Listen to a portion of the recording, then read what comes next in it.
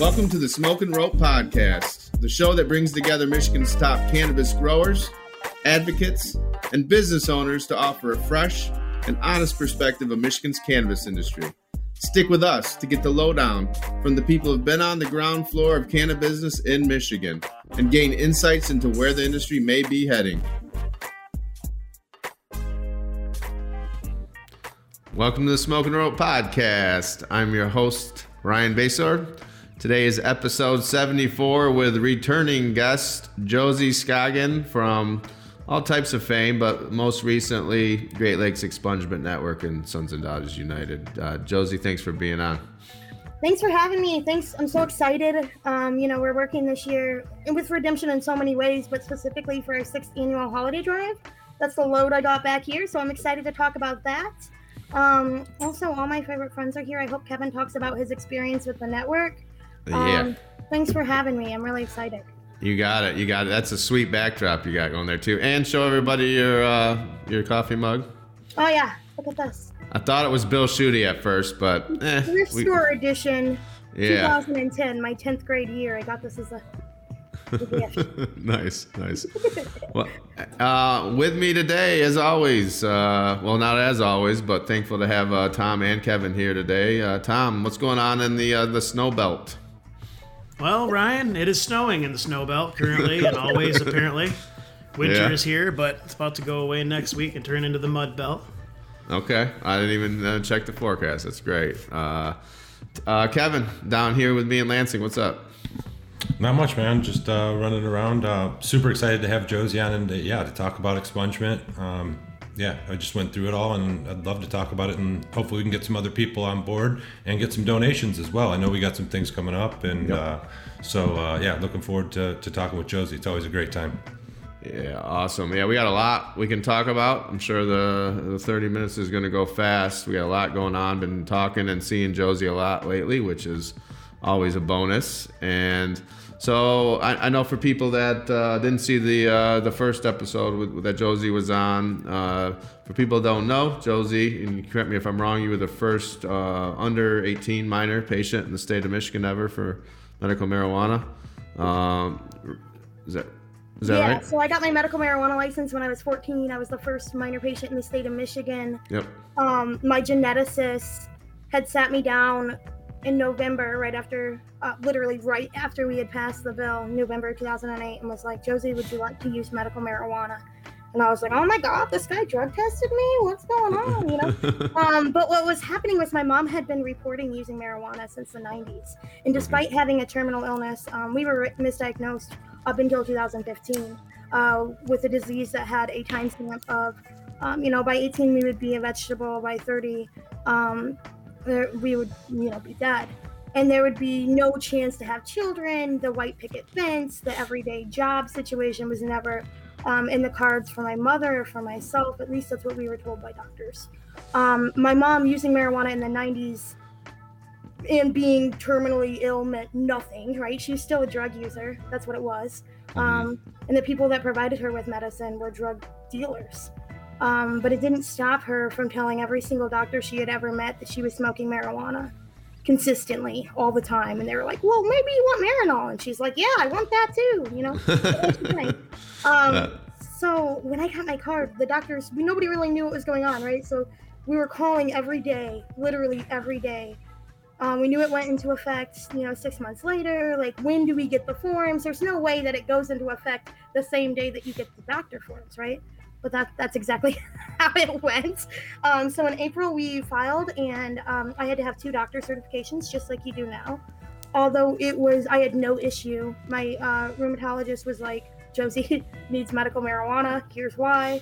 My geneticist was like, this has been helping with her mother. And also at the time, something that a lot of my friends don't know in the industry is that I was very able-bodied. I played soccer and basketball and a whole variety of things until about 7th grade. So I lost my ability to walk. It was a 2-week process. Wow. Where my legs just felt weird, and then I would tell them to move, and they wouldn't move. Being in 7th grade is difficult as it is, but being in 7th grade and experiencing a total loss of mobility is something that I think was difficult on its own, separate from the physical issues. So when I found out that not only was like, and we didn't know, right? I'm from Indiana. Like, I'm 5 miles from Indiana. The weed I was smoking was smuggled in gas cans. I was smoking brick weed. We had no idea. The first 6 months of my medical marijuana use, my mom made me eat dry buds. Yeah. I didn't know. There was no, Yeah. It was 2009. There was nothing. There was no, there was one documentary that my mom had watched. She had paid, my mom doesn't do like pay-per-view, but she had paid like real money to watch this video of people growing pot in California. And I think that there's two portions of this, right? There's seeing people that look like you, that have the same issues of you, having the same problems, but finding solutions to them legally, right? Like, hey, maybe this will work for me. But then also it was this validation for my mom to find other people who also were just drug users who found relief from cannabis. Yeah. And so being the first minor patient in the state of Michigan was challenging in that point. And something that we talk about a lot when we talk about caregivers, right? Here in the state of Michigan, if you're a minor patient, your parents have to be your caregiver. Yep. Now, my mom was a pot smoker, but she wasn't a goddamn criminal. She'd never grown a plant in her life. And her first, I hope she's not watching right now, her first dozen or so grows sucked. I mean, it was awful. Give me the gas can weed, What the fuck? And it wasn't helpful and it wasn't medicinal and we didn't know what the fuck we were doing. And also my mom was disabled as well. She can't reach the goddamn ground. She can't reach the shit. So we started going to travel. We traveled all around the state to Compassion Club meetings. We went as far up as like Mount Pleasant. We went to Detroit. And then these are all places that are 3 or 4 hours away from our house. Mm-hmm. And we were like, my mom was just like, my daughter needs medical marijuana. I don't know how to grow it. And everybody was like, here, I'll help you. We met Gersh Avery. He taught my mom how to make oil. It changed my life. Yeah, no, that's incredible. And I remember, I was on a different path right around that then time, but I first knew you came into my stratosphere when I got out of prison, and right when I got out of prison, and that's right when MI legalized 2015 was hitting, and I see it launches and Josey's everywhere, and like so then I got to know that, and since then obviously we've done a lot of fun stuff together, and what we're doing now has been incredible. You've been doing all the heavy lifting. I thank you for that, but I don't even know where to start. Why don't we start with what we're doing with the Great Lakes Expungement Network and what we did there. Josey did a lot of heavy lifting and has got us, we're a 501c3 nonprofit. We've expunged 350 records with many, many more. We're working on that, and the idea was we're going to do this, and you know that there's the state and county you see General Nessel doing some, but like for a lot of people they don't trust the cops and the government still and believe it. So we've been a great asset for that. You go to greatlakeexpungementnetwork.org and there's a form you fill out, and if we'll respond. We got great volunteers, especially Amanda and Crystal, and we'll go ahead and get it expunged if it's possible, free of charge. And we've had great attorneys. Specifically, a lot of the heavy lifting has been done by Josh Covert and Paul Talinda. So, Josey, thank you for all of that. We got a lot more to talk about, but why don't we ask Kevin, because Kevin went through the process, what it was like, and then Josey and Tom, you tell us your thoughts on it. Yeah, so we had a podcast earlier this year, and we talked about expungement with Josey, and then when we got off the call, Josey and I continued to talk a little bit about my criminal history and getting my record expunged. And so that process, I believe we started earlier in the summer, but I actually ended up meeting with Barton Morris. I believe it was in like August. The courts are kind of tied up with all the COVID stuff and behind, and so things are moving a little bit slower than normal. But in August, I met with Barton Morris, went down, met with his people, and filled out some paperwork. They basically submitted that to the county in which I reside in and where the charges were filed, and they have the the choice in that municipality whether or not they want to hold a hearing and dispute the expungement, or if they just want to sign off on it and call it a day and have it removed from your record, which ended up being the case with me. And I think it was maybe Josey, 2 or 3 weeks ago that we got notice that my Livingston County had signed off on my expungement, and that those marijuana charges won't be on my record any longer. So it was a smooth, easy process. Met one time with Barton Morris. The Great Lakes Expungement Network and Sons and Daughters United took care of all the expenses for it, and it's awesome. And I encourage anybody that is questioning whether or not they should do it, and if that it's going to be a headache or any of that stuff. It's not. It's easy, and you guys make it really easy for us to get it done. So, thank you. That's amazing. So, let's highlight on 2 things here. Number one, first and foremost, what happens in these misdemeanor marijuana crimes, especially in these small rural counties like Livingston County, sets precedents for every single time we file a misdemeanor marijuana complaint or expungement in that court. What happens is, if they can't contest it unless they can prove that you're committing a crime, that what you were doing would be a crime after December 6th of 2018. There's only 2 crimes here in the state of Michigan for marijuana at this point. Smoking marijuana while driving or giving marijuana to a minor. We don't have any cases like that. I don't think I've ever seen a case where somebody gave marijuana to a minor and that was like what they were coming for an expungement for. A lot of courts are interpreting that as, hey, what they were doing is illegal, right? So like they'll contest something because this kid was 18 when he did it. It's not legal to smoke pot when you're 18. Or this guy had 6 pounds of marijuana, Josey. Like, that's a crime. But it's not a crime. It's a civil infraction. So in Kevin's case, he was in a rural county. If we had to open the communication and just be like, hey, just a reminder that what you have to prove if you contest to this is that he was committing a crime after December of 2018. And what we've seen is, like, we did this in Cass County. Cass County contested. We went to court. The judge was like, why are you wasting me time with this? We've had contested. We sent the next one in. Every other one we send in. Good to go. Nice.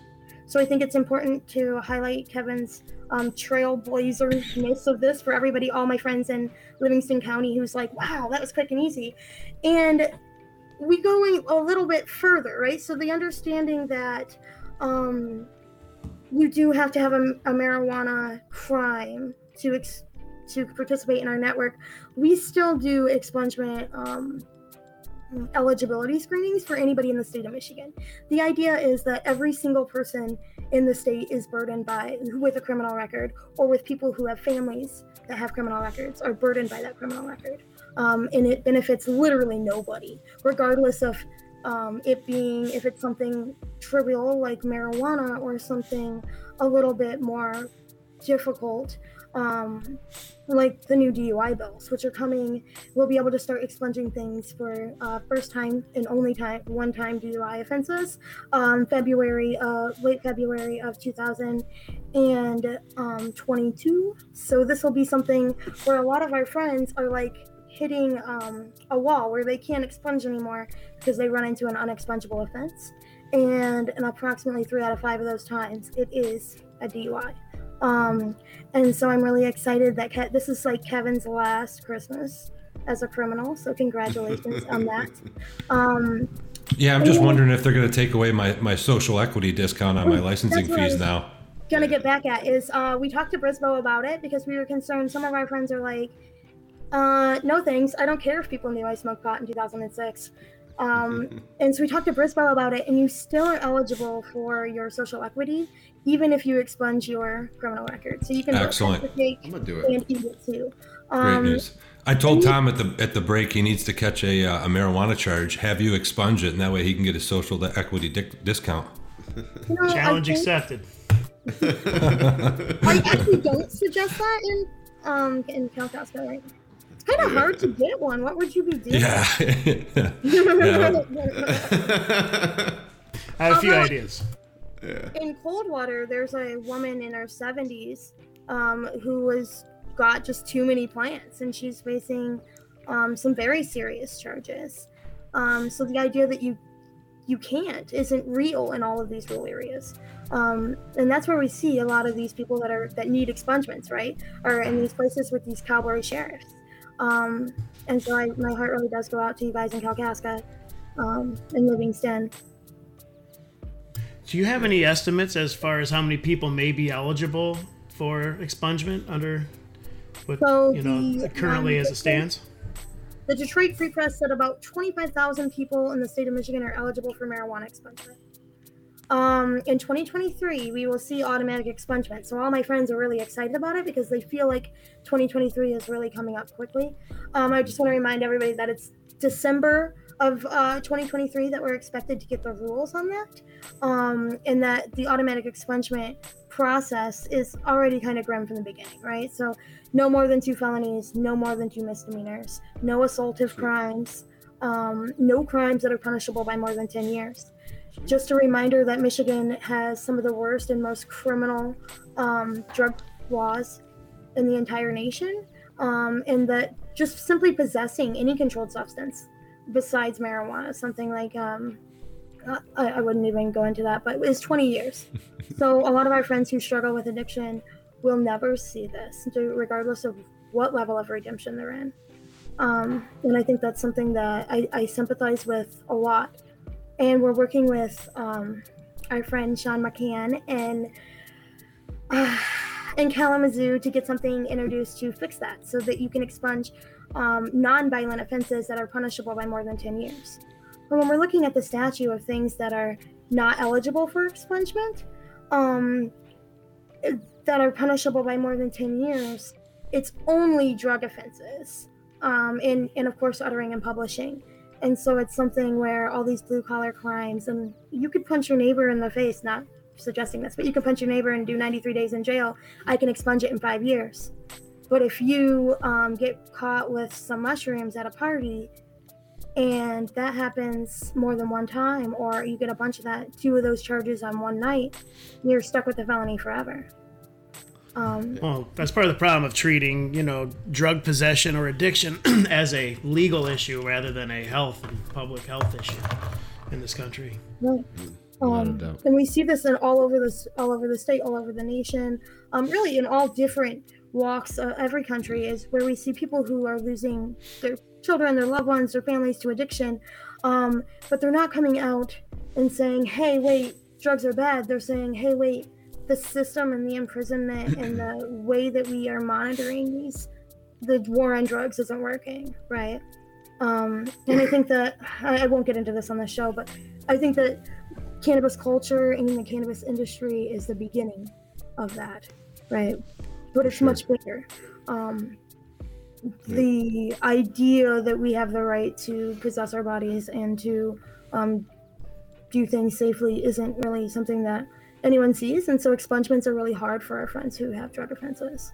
Yeah, well, it's been incredible, Josey, and we really kind of built the ship and the machine this year, and like I mentioned, besides Josh and Paul and Barton that helped Kevin. We had Sean Gallagher's helped out. There's other attorneys on the west side. But it's been pretty amazing. But with that, I wanted to talk about, of course, Sons and Daughters United. Your nonprofit you've had, I believe, since 2012 or right around there. That's right. But I just know that's when the Duvals went to prison. So that's when I was guessing. And then.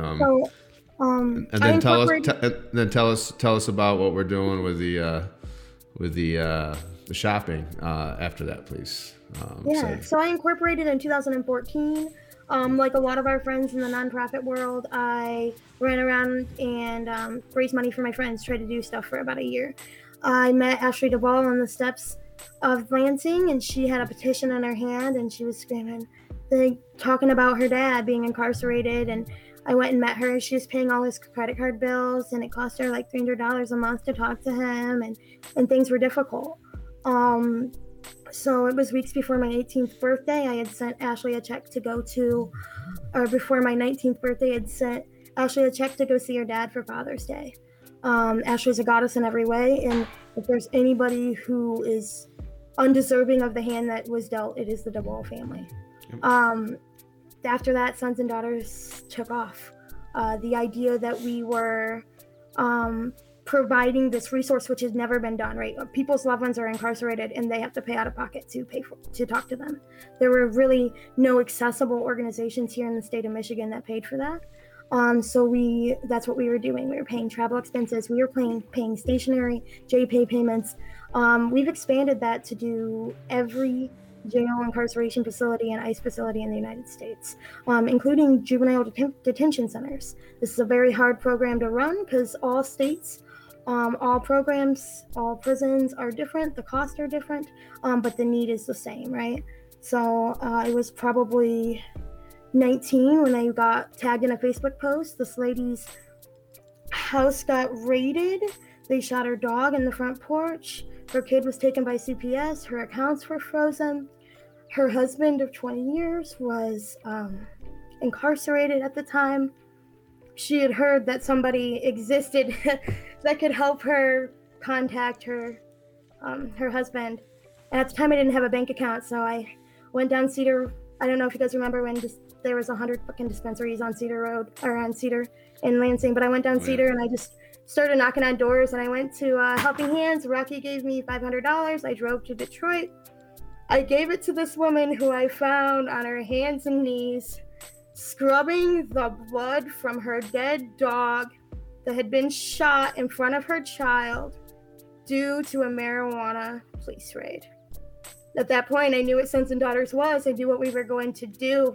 I got on my hands and knees and I scrubbed the blood from her front porch in the middle of this house of a woman that I had met for approximately 3 fucking minutes. It was the moment for me, right, and what we were going to do. This year, I called Ryan about a year ago and I said, Ryan, people are dying in prison from COVID and nobody gives a shit, and I want the world to know. And everybody told me to call you because you can help me fund my COVID campaign. And he said, Josey, I want to start an expungement program, and everyone told me to call you because you can help me get it done. So we started working together and we found out that we have the same goal, right? So in 2022, we are teaming up together to expand this program and to reach more families, to do this more often. And a big part of the Family Connection Grant is our holiday season. So this is our 6th annual holiday drive. It started with Jamie Fricke and her mission to save the world. All of our friends had been raided. Their accounts were frozen. Same goddamn thing. Their kids were traumatized. They had nothing for Christmas. Jamie solicited all the donations herself. We went out and bought it, and that was the beginning.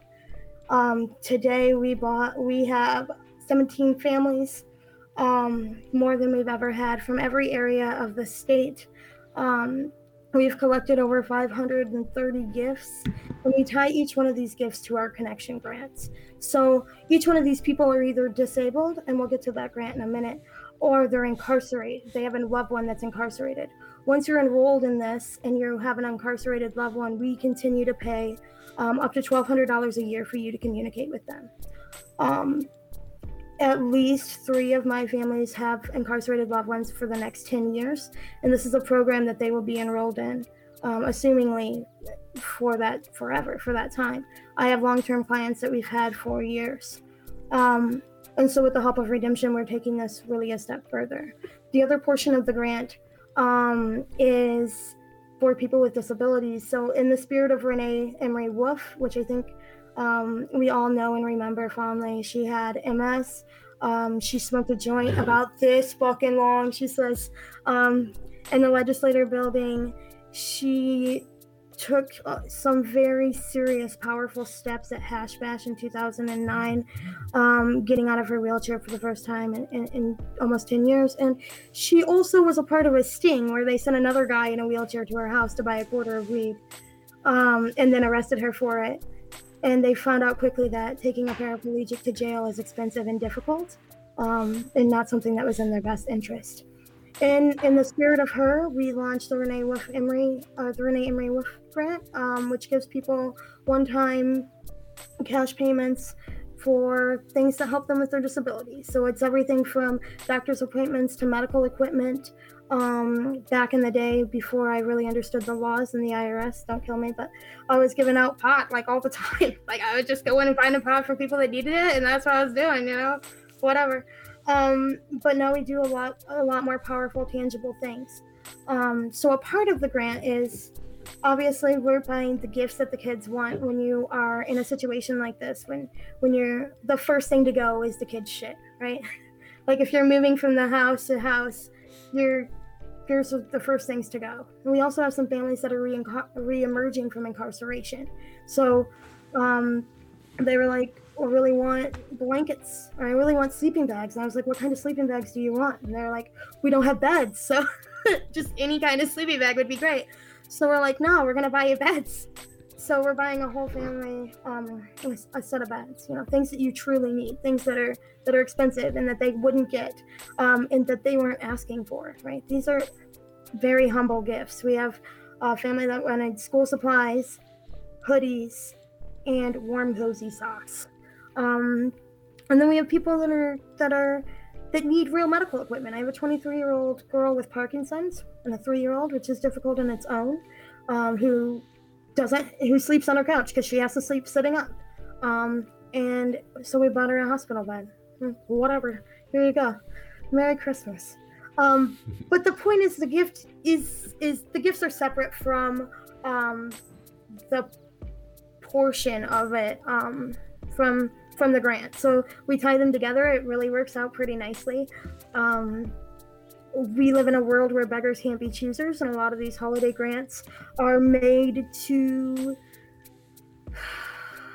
benefit the people that are putting them on, right? They're just not great toys. They're not things that people are asking for. They're not personalized. They're not curated. And more so, they're not solving the issue at hand, the reason that they need help for the holidays, right? A lot of times for a lot of people who are using our program, the holidays is just another reminder that they're poor and that their situation sucks. And for a couple of our families, this may be their last Christmas. Every year we have a family who unfortunately we don't see again the next Christmas. And that's, that's a lot. But what's really great about the grant is that we never have to look hard to find people in our community that are interested in donating or interested in being a part of it. And I think that speaks a lot to what the cannabis community is. I'm sorry I'm a babbler, but I appreciate this. Josey, is there like a wish list or something for these families that if people have things that they want to donate, or people that have needs and they could ask for something, and people have these things that they may not need anymore but are looking for a home for them, for somewhere that it could go, that it could be used? Is that something that exists, or is this like donation based on pure monetary, or people are donating actual items?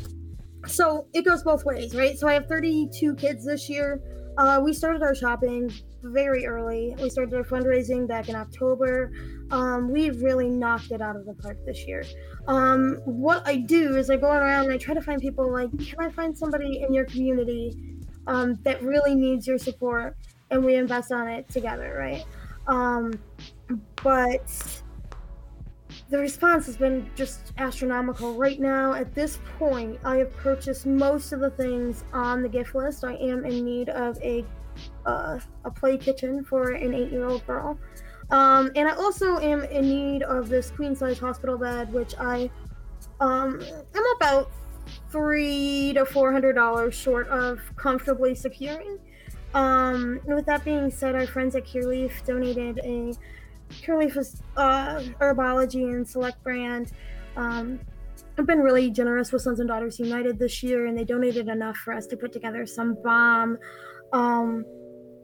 gift cards and like holiday food baskets. We're also working with the Elks down here in Southwest Michigan to provide the food baskets down here. So it's a little bit more. Once again, it's more than your average charitable thing. We've got a turkey and the milk and the butter and holiday breakfast and a holiday dinner and all the sides to go with it. So I'm really thankful for our friends at the Elks for providing that. And then also, if you are around an herbology store, or if you're in Lansing, Powys, or Kalkaska, you can get into BOCO.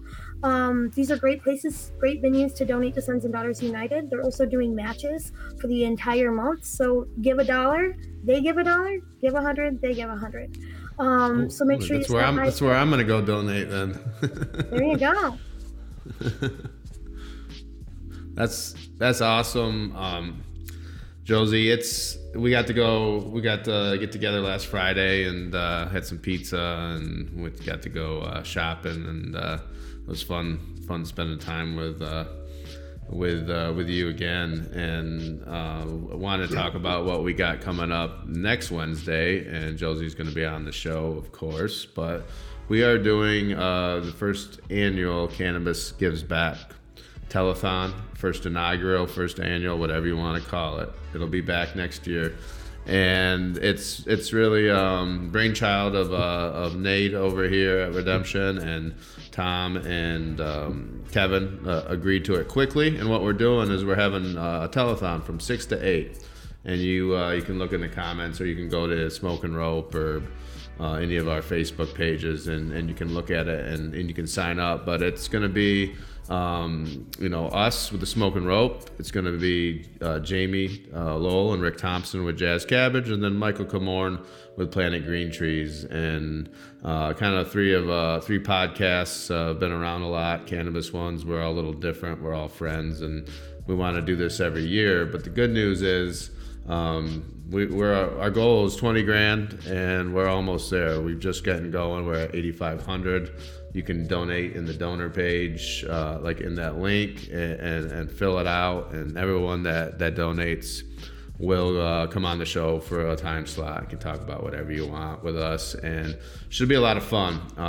We will get to the 20. We'll probably surpass that, but for the end of the year, it's going to Great Lakes Expungement Network, Redemption Foundation, and Sons and Daughters United. So 3 great organizations, and we're excited about it.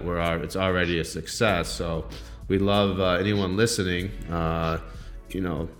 Hit it up. I know a lot of people listen on Spotify and iTunes. So you can go to Redemption Facebook, Smoke and Roll podcast, and or reach out to me as well. We'll get you signed up. So we'll have a big push at the end of the week and get a lot more donors. So really excited about that and what it's going to be. Anything else you guys want to talk about before we wrap up? We got about 5 more minutes, and I know Tom and Kevin hadn't had a chance to ask too many questions.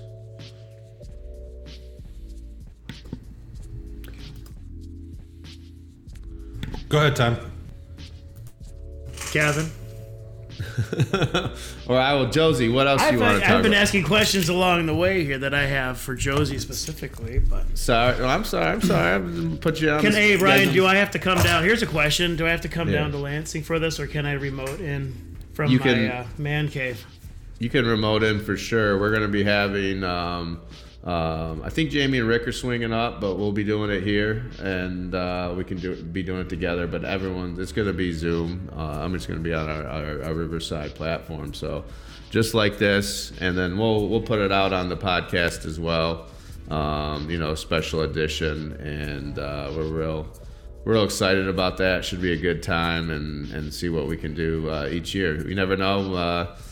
Tune in live. We might have some special magic acts or brought to you by different cannabis personalities and different things like that. So we're going to have a good time. Brisbo in the dunk tank. Come on, let's do it. Yeah. And I want to see Don Bailey in a dunk tank, man. I'll pay for that. And tune in. I mean, there's going to be, we'll have giveaways as well. We got different swag, and some of the different businesses are donating stuff for us to give away. So it's for a great cause. If you donate, it's going to go to expunging people's records. It's going to be going to helping people with needs around Christmas, loved ones in prison. It's going to go to clemency, getting people out of jail, putting people on money's book. So all the different things that we're talking about, it's going to go to all that. And just super excited for the way we finish this year, Josey, and then what we're going to be doing next year. As you know, I tell you, I'm learning as a person and a business owner how to delegate, and I'm gonna have a lot more time to do a lot more things. So I think 2022 is gonna be a huge year for the nonprofit ends in Michigan, and I'm really excited about the momentum. So I wanted to, but before we go, I wanted to give Kevin and Tom a chance to say goodbye, and this time, Tom, you go first. I know Kevin usually steals your thunder. Oh man, well, probably so, because I could probably just babble on and on. Josey, you're amazing. We love you, and just everything that you do is truly awesome. We need more people like you. Looking forward to 2022 also, Ryan. Same thing with delegating things around here. I've been trying to free myself up to get the time to give back. So I'm looking forward to next week. It's gonna be a lot of fun. I'll see if I can make it downstate, but if not, I'll definitely be there, and looking forward to seeing you guys again. Yeah, if you make it down, there's a steak dinner for you or whatever you want. So come on down. And bacon. Come on. And bacon, yeah. Kevin. Yeah, Josey, when I got back here in 2014 and started doing the legislative thing and seeing you at almost every one of the events that we went to, and seeing you grow sons and daughters into what you've made it into, and the Great Lakes Expungement Network, it's an honor to call myself your friend and colleague in all of this. And I'm so grateful for all the hard work you've put in and helping me and helping everybody else. You're so selfless in this, and I think it's great. We need more people like you in this world. So keep up what you're doing, and I wish you the best. Christmas, holiday, and New Year, and look forward to 2022, and also look forward to seeing you next week on the show. Josey. Oh my God! Did you hear that? He's good. He's good. Is he like? I didn't realize he was writing for Hallmark. That was amazing. I'm so excited. I feel like I needed this. I'm really excited. I also want to just highlight that I do. If anyone in Muskegon owns a dispensary or a cannabis company, and they wanna, I had a family approach me, 21-year-old boy with autism. Very basic list. If you're looking for something to do this holiday season, hit me up. I can hook you up and also get you that tax deductible receipt. It's the end of the year. I know 280 is hard on everybody, so feel free to donate to Ryan at Redemption or Sons and Daughters. I think you guys are the shit. Thank you so much for having me on here. Take good advantage of my spread that I had laid out for photos. Never photographed it, right? Like, we've done it for 7 years and I do it for logistics, but thanks so much. I appreciate this. Yeah, thanks for being on, Josey. And it's impressive. I know there's a lot more.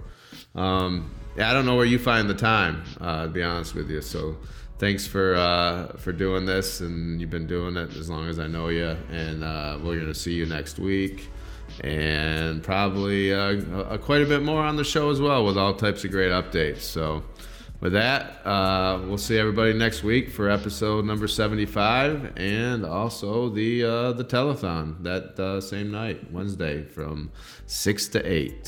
Sign up, donate if you want. I'm looking forward to it. Thanks, everyone. The Smoke and Rope Podcast is produced and hosted by me, Ryan Basore, the owner of Redemption Cannabis. Have ideas for episode topics or would like to be a guest on the show? Contact us at ryanb@redemptioncanna.com. Thanks for being along for the journey.